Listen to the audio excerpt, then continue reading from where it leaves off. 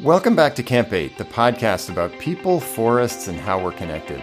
This is Eli Sagor back with Kyle Gill. How you doing, Kyle? I'm doing pretty well, Eli. How have you been doing?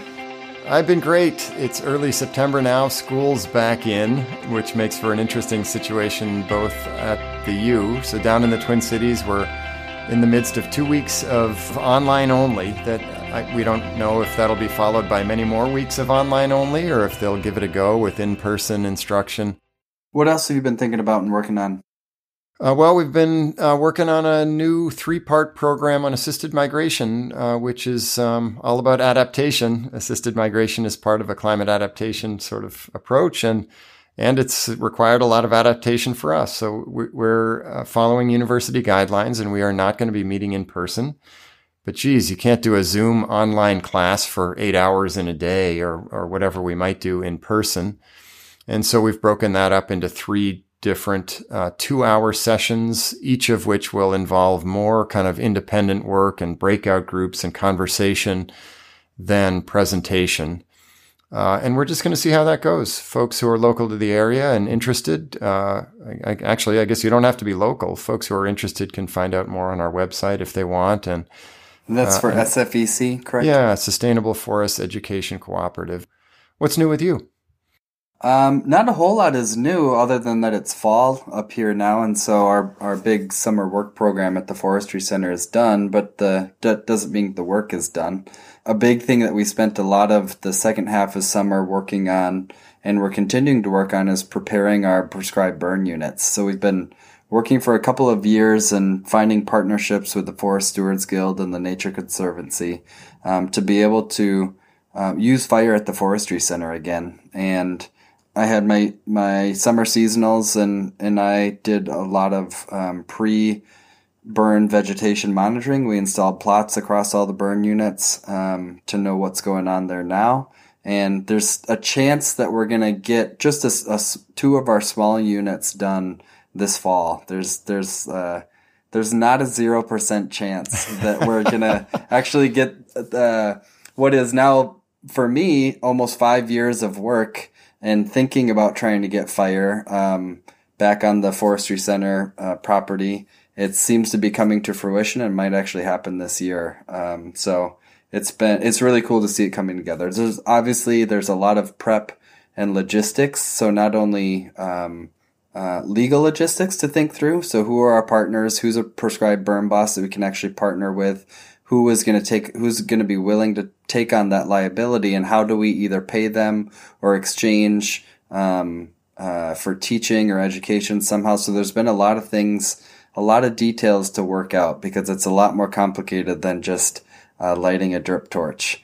And we wanted to go through that process in order to then be able to inform others about our process and what it took for us to get fire back on the ground, with the hope that that will then encourage other people to follow a similar, if not improved, planning effort for being able to use prescribed fire in combination with silviculture or for other restoration or both ecological or cultural restoration means. Well, that sounds great. I'm really excited to see how that goes, Kyle. And I've, in talking to others about fire, I know a big part of it is the logistics. Is logistics and collaboration, trying to find the right partners, as you said, make sure all of your ducks are in a row. You understand the risks. You've planned for the risks.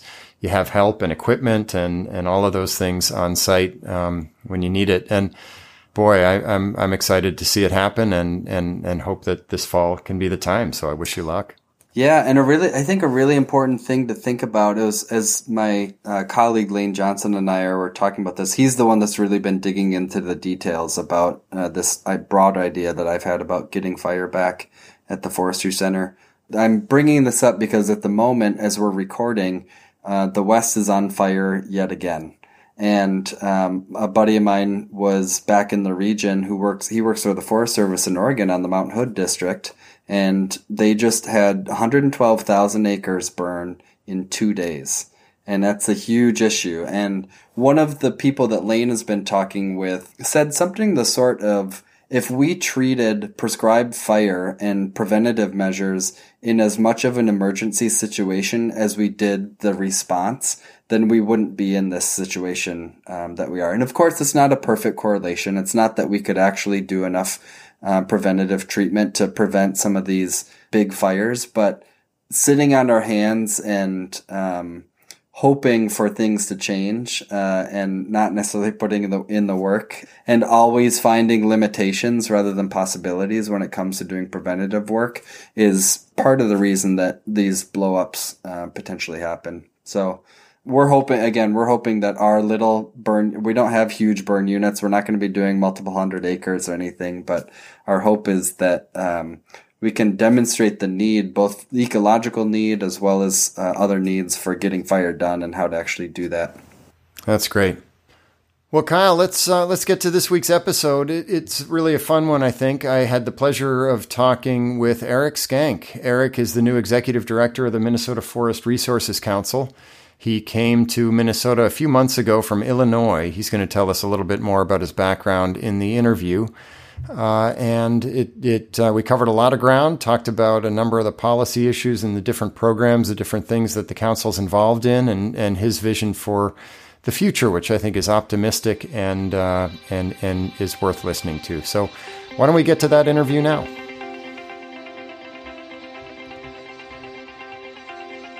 Welcome back to Camp 8. I'm here today with Eric Skank. Eric is the new executive director of the Minnesota Forest Resources Council. Eric, thanks for joining us on Camp 8. Yeah, hello, Eli. Eric, let's start with the basics. Why don't you tell us a little bit about yourself? You came to us, I think, from Illinois before. Is that right? What were you doing there? I did. I'm from Illinois. I grew up in Illinois on a small farm there. And then most recently, I was working for Ducks Unlimited as their manager of conservation programs for Illinois and Indiana. So you came to Minnesota, I want to say sometime this spring, right in the midst of an interesting time for all of us. What drew you to the position? What made you want to come here? Yeah, I came in with the pandemic, but that wasn't why I came or wanted to come. I'm at a point in my career where I was looking for the type of work that would be maybe for me a little bit of a capstone, but really something where I could bring, the array of experiences that I've had and what, kind of knowledge I have about conservation, forestry, wildlife conservation, bring it to bear in a way that had a meaningful impact. And, when I saw this advertisement, and I immediately was drawn to it. And so everything else just kind of nicely fell into place, and the opportunity presented itself, and here I am. Well, that's great. So this is an interesting time for one way because of the pandemic, which you just mentioned. But it's also interesting in preparing for this interview. I realized that the Forest Resources Council is just on the cusp of its 25th anniversary. It's funny. I've been around for 20 years here in Minnesota, and I knew it predated me, but I think it's in November. The council will celebrate its 25th anniversary. So first of all, congratulations on 25 years. And second, institutions that don't matter don't stick around that long. And that long history would suggest that the council's doing something right and doing important work. So why don't you tell us a little bit about the council? What does the council do? Sure. Well, obviously, I didn't have anything to do with the first 25 years, but hope to have a major impact on the next 25. And, so the council, I will get into a little bit of the history of that, and then we'll talk about this issue about the next 25 years.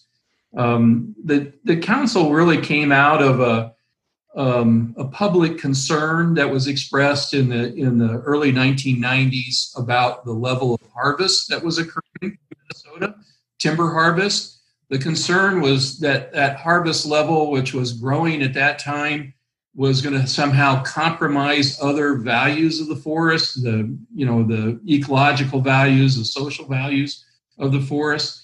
And so the response to that public concern was they did a generic environmental impact statement.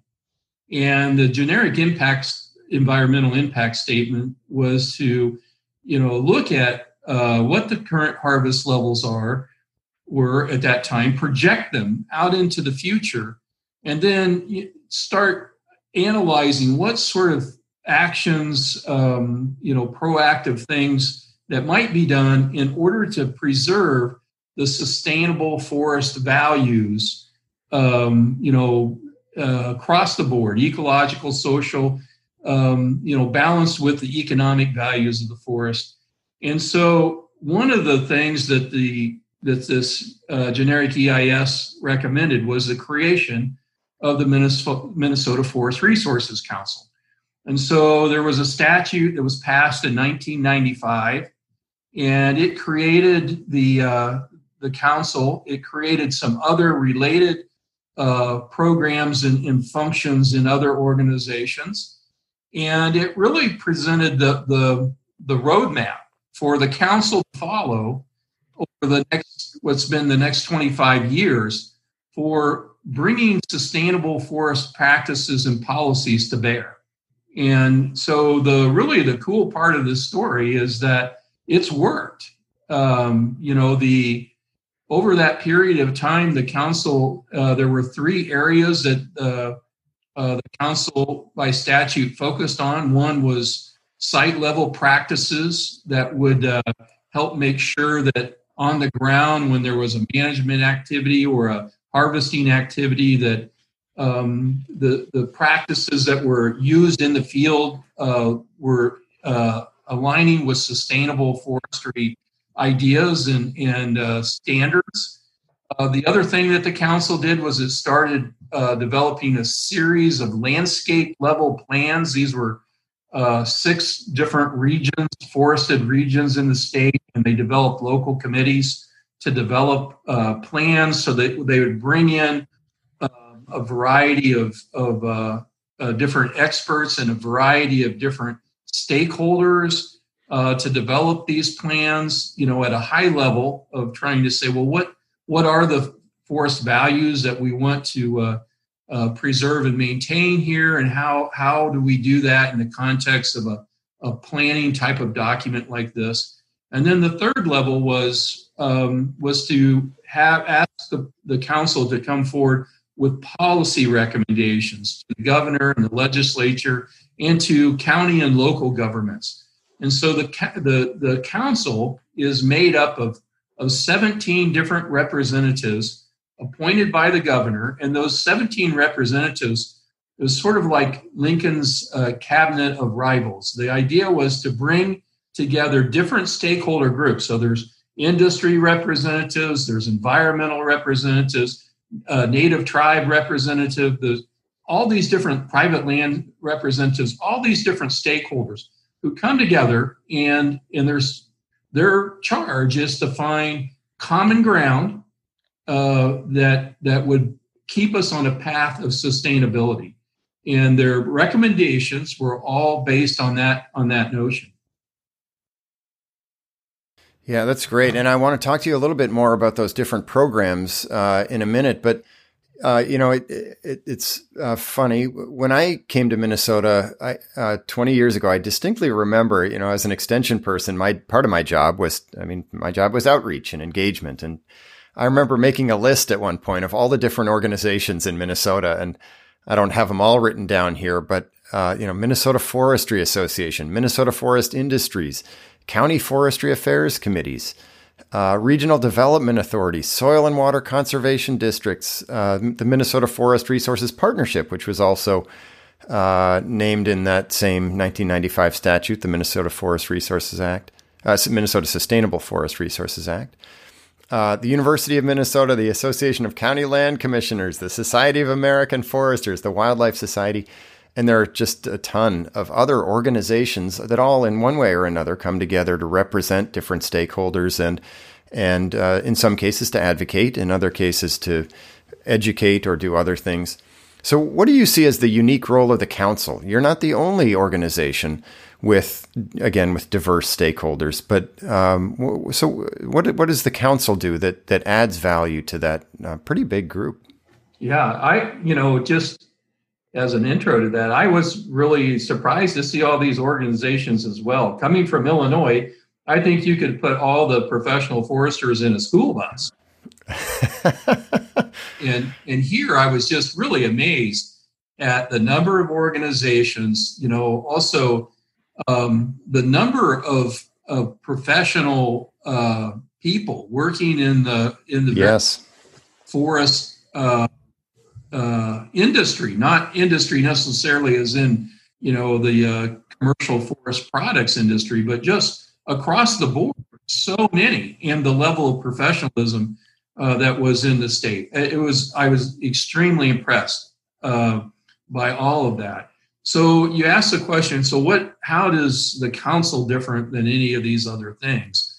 And so the council, really came with a very specific purpose, and it was to bring these different stakeholder groups together and create these practice recommendations, these plans, and these policy recommendations that incorporated all the expertise of all these different groups in trying to figure out what are the correct things to do at these different levels of trying to guarantee a sustainable forest future.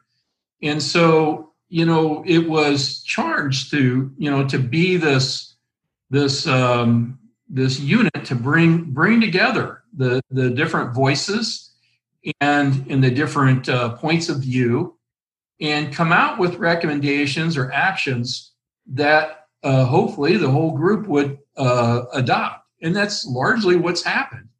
All of the work of the council ends up being just that, recommendations. Even the site level guidelines, that's probably one of the most impressive pieces of work of the council. These guidelines, when you look at them, there's 600 pages of these, basically best management practices to be applied at a field level, and it's all voluntary. And so the idea was to, by giving all these different, professional and other voices to the decision, that we would have a product that people would trust and use. And that's basically what has gone on. And so it's really an amazing story. It's gotten a lot of national attention over time because of the approach. And, we were able to, in the state, avoid having to go down maybe a difficult regulatory type of road in this way. It's turned out to be a great model for how to get, agreement and things done.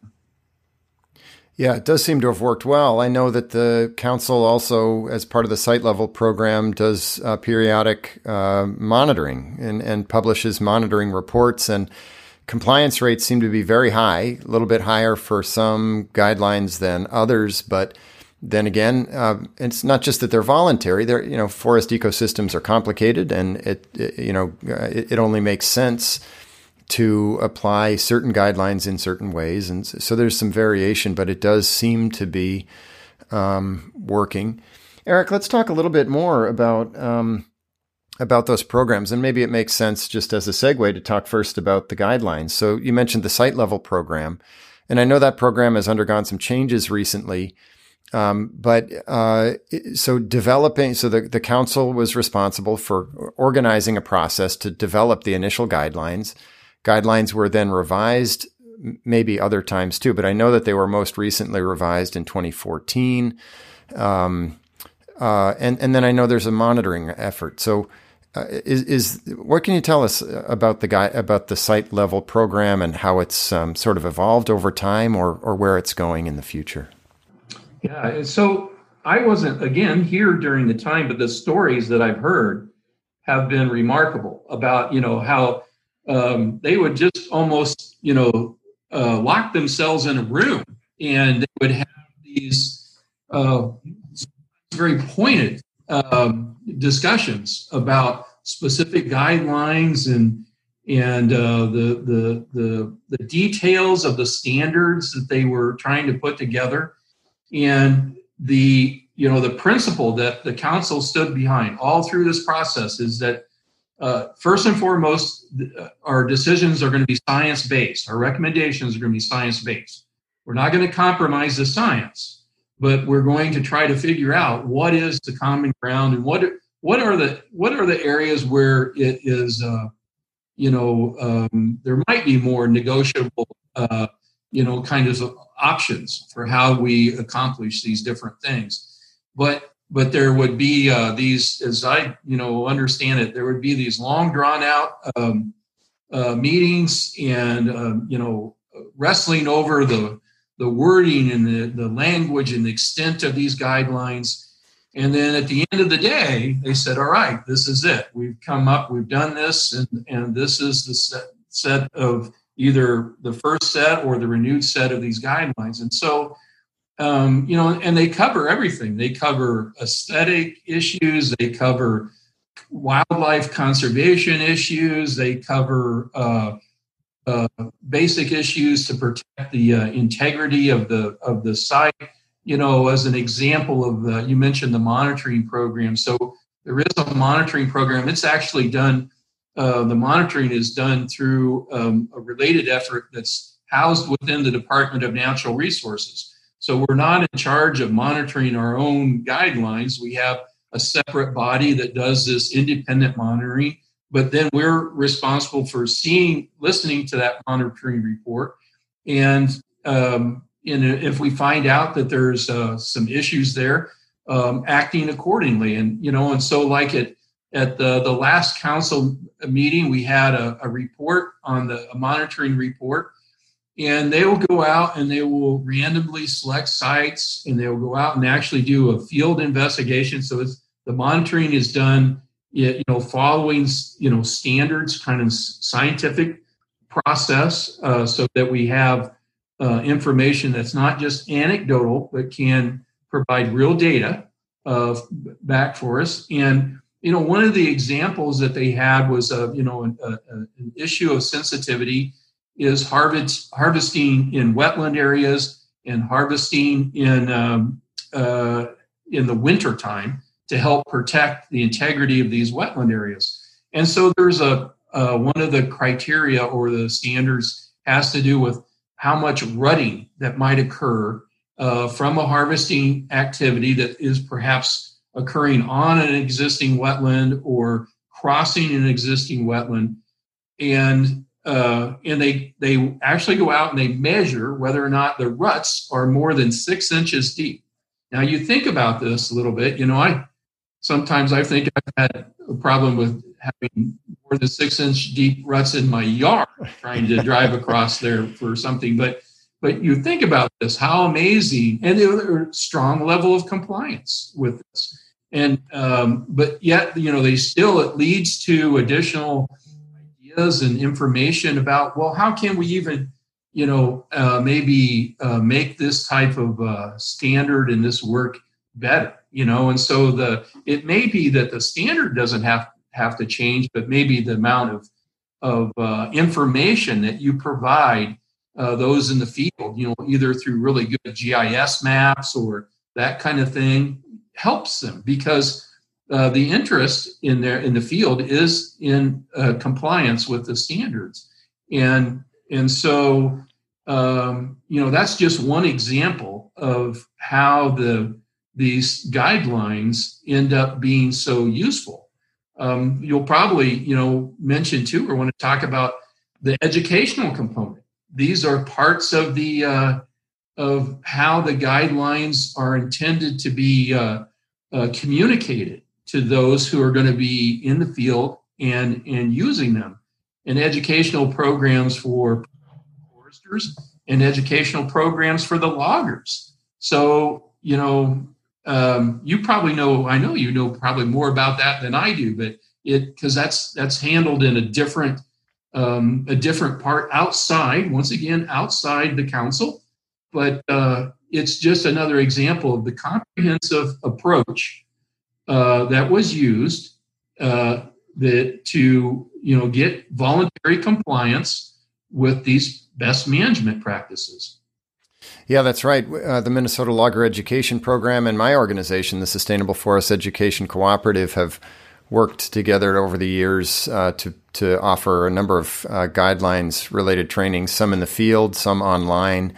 That's an ongoing effort and something we're thinking about even now as, they need to be updated periodically, not the content so much, but the way we deliver that. So that's something that's on our minds now. So that's the site level program.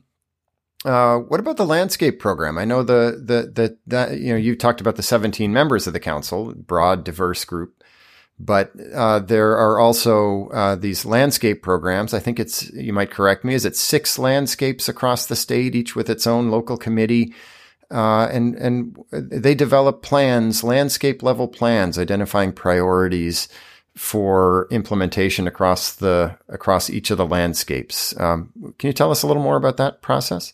So, another remarkable part of all this, so within those 6 different regions, and those regions are designed to be ecologically similar, but also bring in, some realities of, like county lines and that kind of thing for ease of administration. But so they're local committees with a chair from the local, from that region. And they have, once again, the similar kind of different stakeholder interests that come together, and they take a look at the forest resources in that particular region and develop a plan for, the future management and use of those resources. Part of the interest of those plans is to help, at this 30,000 foot level, if you will, help different land managers, potentially work together and coordinate their activities is one of the ideas of the plans to help, a big picture goal to say, within this landscape, what are some of the real issues that we're concerned about? What are some of the goals that we have? How do we take this knowledge that is maybe out there about forest resources and put it to work with these local interests, providing input into the process to say, these are the things that we're concerned about in our region and the things that we want to see happen in our region. The plans are in the process of going through a second generation of development. And so in the second generation, we're bringing more different issues to bear. So like water quality, climate considerations, climate change considerations, all these different things get to be blended in more strongly with each new generation of the plans. Once again, to represent kind of current concerns. And so the plans are not they're more dynamic, so that they have somewhat of a life of their own and then there's also been is with the addition of stronger consideration of different values, but there's been also an effort to try to help see how these plans can be implemented on the ground through better coordination and collaborative efforts within the region. So there's been there's a pilot effort up in the Northeast area region, working on it's a pretty large landscape. I want to say 400,000 acres, where the partners have come together in that landscape, and they're taking the general goals of their regional landscape plan, and they're stepping them down to that landscape and thinking about, well, what do we want to do within this landscape, and how can we work together to achieve these types of goals? They might be directly forestry related. They might be indirect. One of the concerns has to do with what's been going on with moose populations in the state. So they're bringing these types of concerns and issues to that process and trying to come up with, now in this case, on the ground practices and projects that are addressing and helping implement those large scale goals and objectives that are in the plans. And then the third program you mentioned is developing policy recommendations, and I'm curious in that context what you would see as some of the council's biggest recent successes and challenges in the policy arena. What are the issues that the council is working on now? Yeah, so this would be a good segue to talk about, not just the last 25 years, but the next 5 years, because what's happened is, if you think about it, 25 years ago, when the concern was about the level of harvest in the state, and we had a lot of we had mills coming into the state. There was a big demand at that time for paper product, a big demand for pulp materials, and as it turned out, that was really the peak. It turned out to be the peak of that, and so since that time, we've seen a decline in harvest, a decline in the demand for those types of products, so much so that we're about half of what they anticipated we would be back there in those early 1990 period. So our harvest levels are about half of that, and at the same time, we've created all these different mechanisms to help see sustainable forestry happen at these different levels. And so that's a good story right there, of course. But at the same time, so over this period of time, what we started to see is other threats to sustainability really emerging.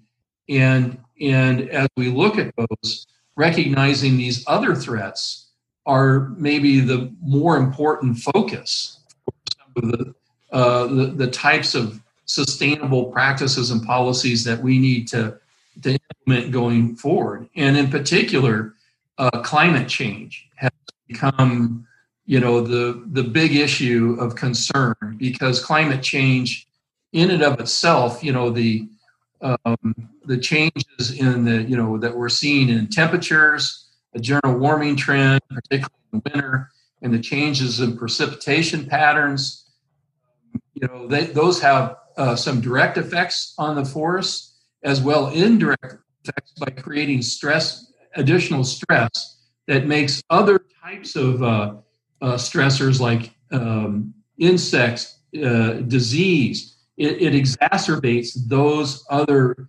invasive species. It exacerbates those problems, and so now we're seeing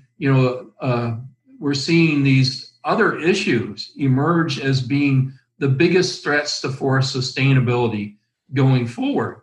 And ironically, one of the concerns that the council has is that as the forest products industry has started tapering off in Minnesota, one of the concerns we have is the loss of the capacity to go out and do active forest management. And the active forest management in our collective view is really going to be even more needed in the future. How do we respond to large die-offs of trees due to the emerald ash borer or a disease, and there isn't enough money out there in order to go out and take care of those problems using conservation or taxpayer dollars. What we need is a strong industry and a demand for forest products, so that as we see those types of problems occur in the forest stands, that there's a market for those trees. There's a market for those dead or dying trees. There's a market to go out there and do proactive management in advance of those things to try to reduce the impact of those stressors. And that we've got to have a market for those trees in order to to have people out there, the loggers, the haulers, all the people who are doing, sure, they're collecting trees for economic purposes, but because of the professional management that we're doing now, that act of management, that harvesting and thinning, is being done to serve environmental, ecological purposes as well. And so if we lose those markets, we lose all those forest workers and the supply chains that help make all this active management possible. So, Eric, there are people who might hear that story and say, well, big deal. If those trees die, they die. I don't know anyone that would say we don't care if people lose their jobs. I don't mean to suggest that. But beyond that, what's the problem with ash trees dying? And how would you respond to that sort of a comment? Well, okay, trees die. How would you respond to that? One of the things that's an easy response is you just have to turn on your evening news, because right now we can see it real time. What's happening in California is happening in Colorado. It wasn't too long ago we were hearing stories in Australia. It's happening all over the world. And what the issue is that the combination of some of these global climate changes with temperature and precipitation, combined with, if you will, a period of time where in places where they've lost the ability to manage their forests because they've lost forest industry, and you've seen this buildup of fuel load in the forests. These are dead standing trees, or this might be material on the forest floor, and now we're having these massive wildfires, absolutely massive wildfires. And, again, high temperatures, some record temperatures occurring in the western states right now, and across the West, in the Southwest, some record heat. And that is just, an inferno out there with all this combustible material in the forest. And it just one unexpected event. I saw in the California fires, one of the sources of the fire was one of these, a thing of a family celebrating a newborn child. It was a reveal party, and they had something go off from this reveal party, whatever they were doing, fireworks or whatever, and it ended up creating a forest fire that turned into a massive forest fire that's costing billions of dollars to try to wrangle in, and is threatening human lives and is threatening billions of dollars of property. And that's what we want to avoid, quite simply. We don't want that future for Minnesota. Right. One of the things you didn't mention is forest carbon. We hear an awful lot of conversation now about forest carbon, and both in the context of potential payments to landowners for carbon sequestration and storage, and also in related ways for mitigating climate change. Trees are about 50% carbon by dry weight, and all of that carbon comes from the atmosphere. So rapidly growing trees and then keeping that carbon in the form of wood, keeping it as wood or using it to displace fossil fuels, can be very, very important to solving that huge problem you've been discussing of climate change. How does forest carbon figure into the council's discussions? Is that an area of focus, or do you see that becoming an area of focus in the future? And what might that look like in Minnesota? For sure. The council and its research advisory committee, which is kind of the brain trust that the council uses for the basis of all of its practices and policies. The research advisory committee that is, again, composed of these different scientists from across the country have come together and developed a climate report. And it identifies this issue. It identifies both the important value of forests in storing carbon, which is like a mitigating factor, as well as some of the adaptive things that we might need to be doing to help forests be able to roll with the punches, if you will, of climate change. So as we talk about carbon, it's carbon dioxide, CO2, is the issue of concern, one of the big issues of concern in terms of what's causing global climate change is, the concentration of CO2 in the air has been increasing dramatically, like exponentially. And so there's this is what causes the change in climate. And so trees as a plant, all plants take in carbon dioxide, and then they separate the carbon atom from the molecule, and the carbon goes into becoming the wood of the tree or the roots. So the carbon is what becomes the mass of the plant, and it releases oxygen, of course, that we need as part of that photosynthetic process. And so having trees is a way of bringing that carbon dioxide out of the air and then storing the carbon into material so that it's just oxygen going back into the air. And as we talked about, so the carbon could be in the leaves, it could be in the wood of the tree, it could be in the roots. And so that forest ecosystem is a way of storing the carbon, removing the carbon out of the air, storing it into plant material or soil material.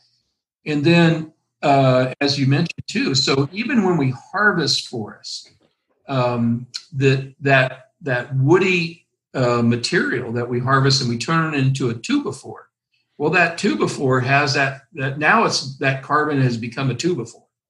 And that two-by-four maybe goes into building a house. And so now that carbon is now being stored in a house. And so, it's being stored maybe, 100 or more years in that house as a two-by-four now. So we're recognizing that, these forests and forest products are very important for storing carbon. And so the council, 25 years ago, we were concerned mainly about, maybe too many trees are being harvested. Now we're looking at all these different things and saying, for a sustainable future, there's a lot of things that we got to take in consideration. How can we help fight this climate change issue? How can we try to do a better job of storing carbon in natural ways or in the buildings, and what sort of policies and things that might be needed in order to do that. And the third kind of way that all this comes into play is that we can use these products to replace petroleum-based sources of energy or fossil fuel-based sources of energy. You can take and you can create, for instance, a biodiesel fuel from wood products. So now we're talking about shifting from these fossil fuels that are largely the source of carbon going into the atmosphere, shifting, and we're using a renewable source of energy, that being wood, once again, and we can use that, we can recycle that carbon back into an energy source, and it ends up being cleaner than the petroleum-based. In the case of this diesel fuel example, it ends up being more efficient. It produces better diesel fuel. It's a better fuel product. The biggest problem is that it's just right now more expensive to go through the renewable route than it is through the mining of the fossil fuels. And so there may be a need for additional policies to help us wean us off of these types of fossil-based fuels and become a society that is more dependent on renewable energy sources, solar, wind, and some of our renewable sources of coming from the forest. So I'm really glad to hear you talk about that, Eric, before your time, but I'm sure you're very familiar with this. Just within the last few years, we saw a couple of biomass energy plants in Minnesota close down. We've seen biomass energy capacity in this state going in exactly what you and I would both consider the wrong direction. My understanding is that that was largely an economic decision rather than some other driver. And you mentioned the cost barrier. So what are your thoughts as you look into the crystal ball and you mentioned the next 25 years? Do you think we can reverse that? Is the global economy and are the dollar signs just pointing in the wrong direction? Or are you optimistic that we can create an infrastructure to support at a large scale, bio-based energy here in Minnesota and maybe beyond? Well, I'm encouraged because I have young adult children. And unfortunately for all of us, they are much more tuned into the idea of having a lifestyle in a society that is more sustainable, more self-sufficient. And so I have a lot of faith that these younger people are going to insist on a future where we are taking all these types of ideas more seriously and making it, our standard way of life. But it's going to be a complicated route. Right now, as you talk about this examples, we have here in the Twin Cities, we have Xcel Energy who they're using, they'll use dead trees. Emerald ash borer has been, just really hard on all the ash trees. And so, what do you do with, thousands of dead trees in an urban setting? Well, fortunately, those trees have been going into being used, burned and used to create thermal electricity. And so that's an example right here in the Minneapolis-St. Paul area of how a renewable resource, trees, is helping provide local energy. That market for it is helping deal with a problem of an invasive species, the ash borer, killing these trees. Another example of it is, as we're talking about, the amount of mass in a tree. Well, when you cut out two-by-fours, as an example, out of a tree, the lumber out of it, about half of the mass of the tree is left as chips or sawdust or bark or all that type of material. So here you have all this, sawdust and residual byproducts of sawmills. They're turning out really great, sustainably grown two-by-fours that's storing carbon, but we've got all this now chips and sawdust. What do we do with that? Well, it used to be that could feed, pulp mills and help provide, go into another product, but the demand for that has dropped. So now we have a surplus of this residual. And it could be used for these energy purposes, but we don't have markets in place right now to do that.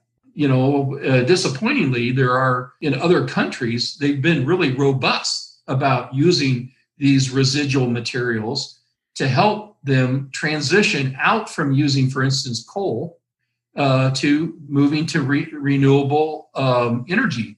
And so they mix the forest residual material with coal for a better burning product for energy production. It uses less coal, and again, it's a step towards a renewable, sustainable future. And unfortunately, we just don't have that going on here in Minnesota to the degree that we see in other countries. But we're not there yet. We don't have a place to help encourage that transition, and the market right now isn't making it happen on its own. Well, let's hope that changes. I know I've always been impressed as I've learned a little bit about these large mills at the extent to which they use residual material as through cogeneration to fuel the plant itself, and it's a nice closed loop system, but I know, as you're saying, markets have changed for some of those products. Maybe not all of that material gets used in the cogeneration process, and I know that's a real challenge. And I sure hope that there is some progress there to create or grow those markets. Because that closed loop, in addition to all the things you said about renewable, sustainable, it's also local. Let's talk a little bit more, Eric, about markets. Before your time, but within the last couple of decades, we've lost a number of really big mills. Minnesota's mill capacity has dropped quite a bit in the last 20 years, and there may be many drivers, but the global economy is really a big part of that. And that really does matter. You talked earlier about rural jobs. Those are good paying jobs in local, manufacturing sector throughout Minnesota. And you've also talked about the importance of those markets in order to enable us to deal with forest health issues, reduce wildfire threats. So I know there's a lot of work happening with the council and elsewhere to grow and diversify wood products markets.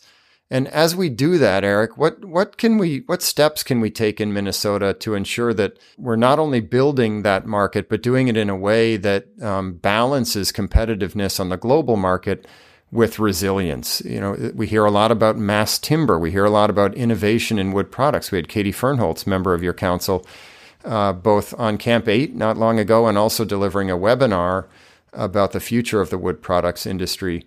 So as we grow, how do we do that in a way that both grows the pie, so to speak, in terms of wood product markets, but also grows in a way that is sustainable and resilient to changes in the marketplace that might affect those rural jobs, rural families and livelihoods and so on?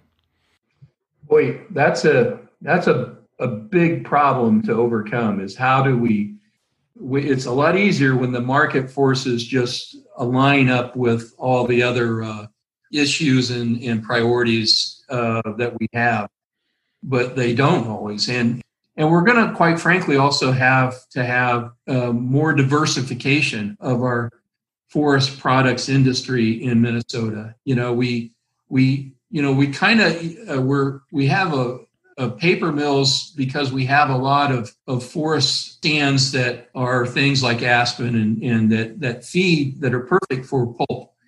And there's a long history of why we have those type of stands. And we used to have these big, massive white pine and red pine forest. And what in many places kind of replaced that is some of these aspen and other things.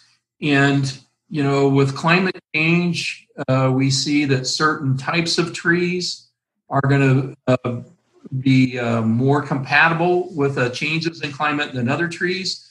So some of the trees, spruce and aspen, that those are going to struggle with the changes that are occurring in climate, while some of the other trees, red pine and white pine, will probably be more resilient. So we're going to see over time the types of forests maybe change in Minnesota.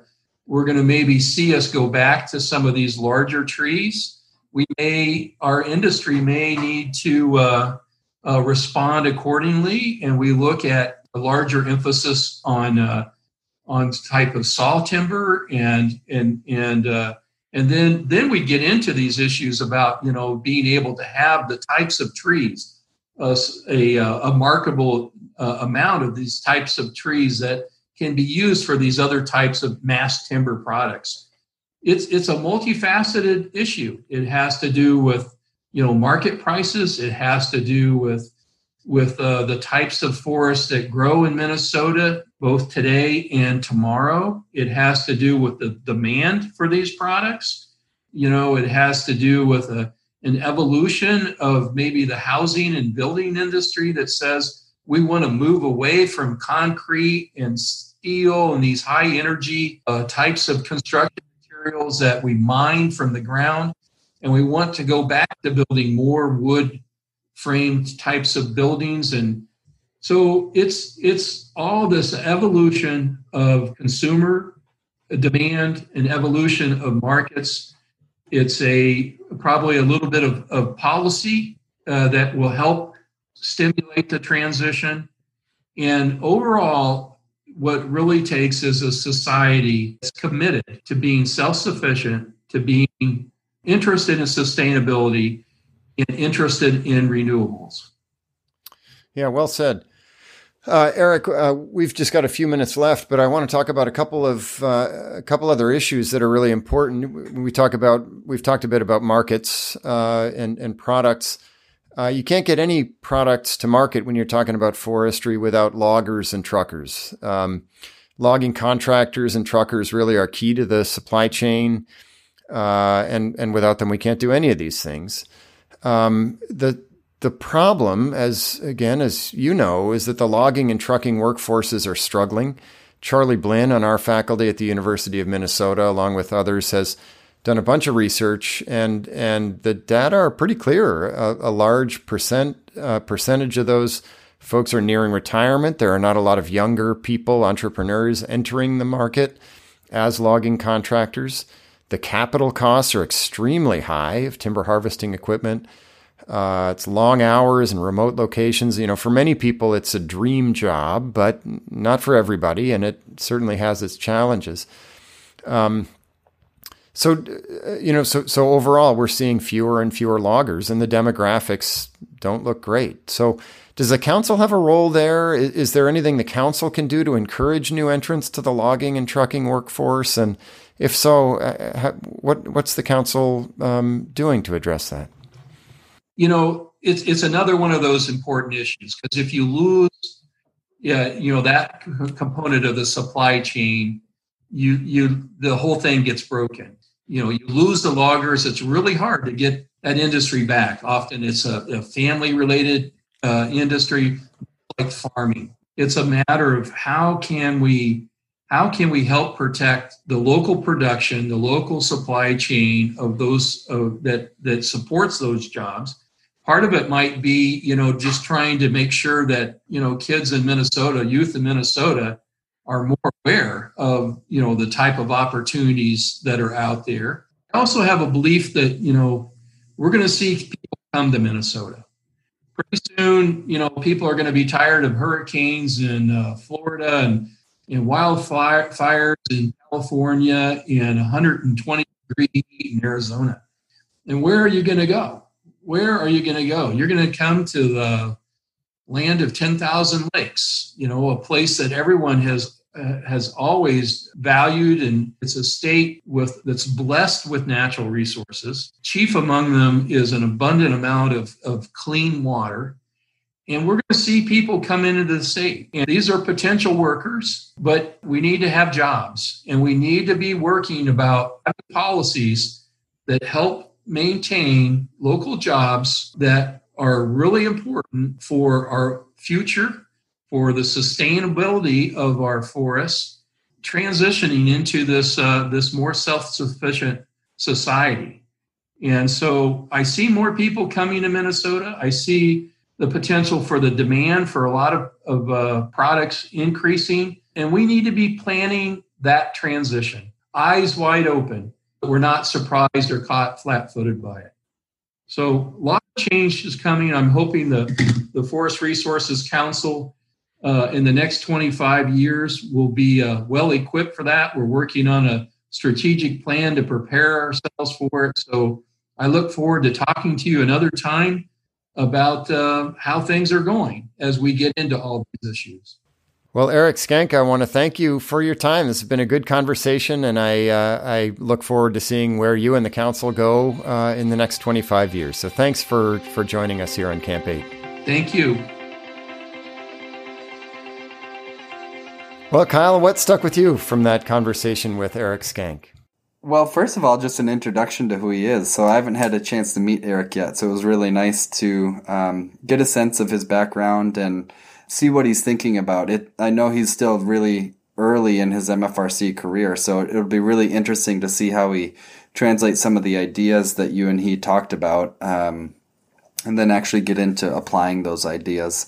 Some of the things I was really interested to hear him talk about was the importance of having the capacity for active forest management, having industry around to actually be able to get ecologically based forest management done across the state. I think that was a really key takeaway for me. I think what that brought up an interesting thought to me, though, that I think in Minnesota we always have to find that balance of not letting the major markets drive us too much. So we're kind of driven right now by a commodity market that's pulp.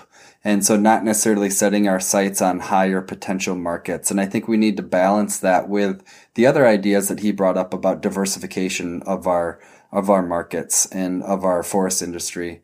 What were some of the takeaways for you? These are complicated issues. So I thought the exchange about the logger and trucker workforce, which relates very much to what you were just saying, Kyle. When you talk about capacity, it's partly markets and mills looking to buy that wood, high level of demand.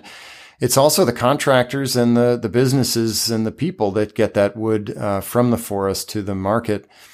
And that's just a hard issue. It just plain is a hard issue. There are a number of forces kind of working against us there. And as I mentioned from Charlie Blynn's research, the demographics are not what we might like them to be in terms of new entrants to that market. I was glad to hear that he's aware of it. And I sure hope that that's an area that the council can have some influence. I know that there are others working on it too. And again, it's not an easy one to solve. But I'm glad to hear that that's on his mind. There were several instances in which he talked about forestry as a part of an environmental solution, as a way to mitigate climate change. He talked about carbon as a way to, using forest management as a way to build resilience. And, this is not surprising. You and I have talked a little bit, Kyle, about how forestry has changed, about I remember 20 years ago that some of the landscape committee meetings and other things really were kind of tense. There were people with very strong opinions on different sides of these issues. And we just don't see that so much anymore. And I think Eric and the way he thinks about forestry is exemplifying that a little bit. I think that we've developed, times have changed. The issues have changed. Climate change wasn't at the front of our minds 20 years ago the way it is now. The role of carbon in forests wasn't something that we were really thinking about. And so it's to be expected that forestry might be seen in a different light. And on the other hand, I thought, there was some optimism there, and I appreciated that. Yes, all these issues are super complex, and you do a good job of getting Eric to share his thoughts on that. I like that you pushed him on biomass a little bit, and the fact that biomass was a part of Minnesota's economy. And he brought up that he sees it could be part of the economy again. But then he kind of talked about maybe my kids will have a role in this. And I just couldn't help but be like, well, isn't that the role of MFRC to help drive policies and help kind of drive the vision of where we might want the forest industry to go? But I actually don't know. So I guess I want to ask you, what do you see the role of MFRC in either driving policy or responding? Because the other hand, maybe MFRC, being a legislative body, is supposed to respond to what voters want. Well, they're an advisory council. They advise the governor and the governor's staff on forestry-related issues. And I think you're right. I think Eric is in a position to have some influence there. I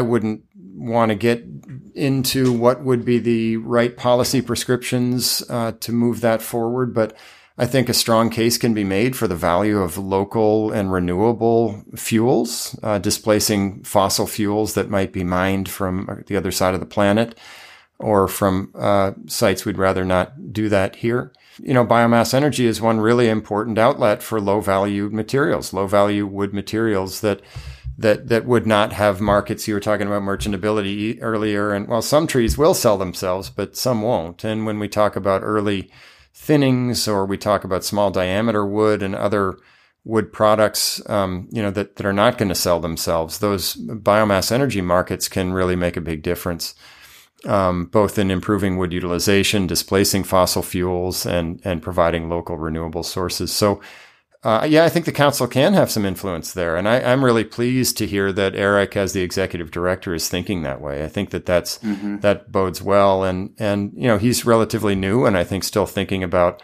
how can he make the greatest change or make the greatest contributions. And I thought that was an interesting exchange.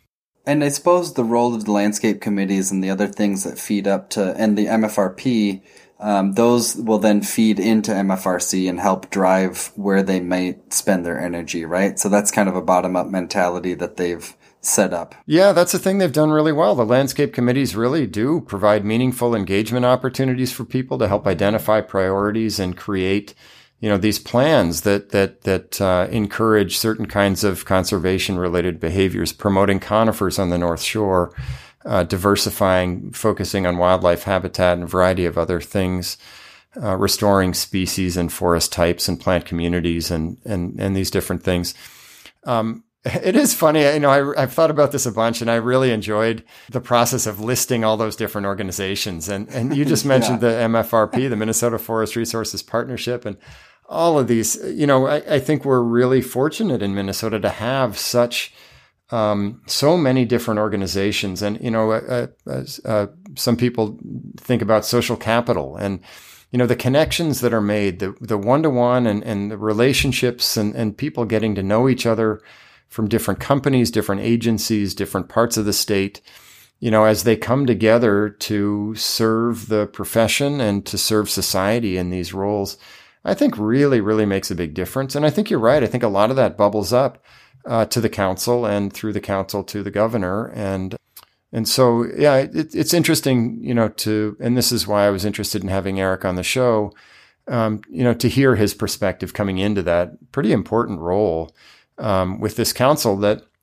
as we said early in the discussion, is right on the cusp of its 25th anniversary. And I think what I said earlier is true. I mean, organizations don't survive for 25 years if they're not creating value. And, the way that Eric approaches that job will be a little bit different from the directors who have come before him. But I was interested in hearing, where he's coming from as he steps into that role. Yeah, I like that you were able to bring up that kind of funny tidbit about I guess it's funny to me because I think of the diversity of agencies that we have as being almost an example of being too diversified, because sometimes these different agencies don't know that each other exist. So I'm excited to hear Eric talk about the role of MFRC as basically bringing all those different groups together. But I want us to also be aware of being overly diversified in a way, because I get the sense that maybe there's some volunteer fatigue of sorts, because there's all these different requests for us to be able to give service time. So this reminds me of our interview with Katie and her talking about the opportunity she's had to do with service. And I worry that sometimes we are maybe asking too much of people when we have too many different organizations going on. But I don't know if there's a better or worse in terms of those diversities, or in terms of diversity and being over diversified. But I know we need diversification of thought, and all those different agencies give us the opportunity to incorporate those different thoughts. So, yeah, I agree, and I think it's good. I think it's good when people are talking, and I think those are good. Maybe there are too many, maybe there aren't. I don't know. Well, as long as we're not all talking question in our own bubbles. That's right. Yes. So hopefully MFRC continues to serve that role of bringing all the bubbles together in order to be able to have productive dialogue in terms of forest industry, not just forest industry, but in terms of people and forests and how we relate to the land. So, which is another thing to bring up here, that we're just wrapping up episode 12, and you and I, Eli, committed to doing 12 episodes and then reassessing. So it's probably good for us to mention that it might be a few weeks until the next Camp 8 episode goes on. So we're gonna, Eli and I have, for the listeners, we've talked about, we haven't yet sat down to talk about what we want, chapter 2 of Camp 8 to look like, but we wanted chapter 1 to be these first 12 episodes, and we're happy with them, and it's been a learning process for both of us, I would say. And so we're gonna take a step back for at least a few weeks and reassess how we want to pick Camp 8 back up. So don't expect anything from us within the next couple weeks. And do drop us a line. Yeah, Kyle, I'm glad you mentioned it. If there's anything that you think we ought to know about your experience with Camp 8 or your ideas or whatever else, we always enjoy hearing from folks. So drop us a line. Yeah. And Kyle, on that idea and the idea of bringing the bubbles together, let's what better way to end the show But Kyle, thank you. It's really been a pleasure to do these first 12. And spoiler alert, I'm pretty sure we'll be back with something. Yeah, thanks for inviting me to be a part of this, Eli. Yeah, it's been fun. I agree, and it'll be fun to see where it goes next. Camp 8 is produced by the Sustainable Forest Education Cooperative and supported by the University of Minnesota College of Food, Agricultural, and Natural Resources Sciences, the University of Minnesota Extension, and the Cloquet Forestry Center. Thanks for tuning in and keep in touch.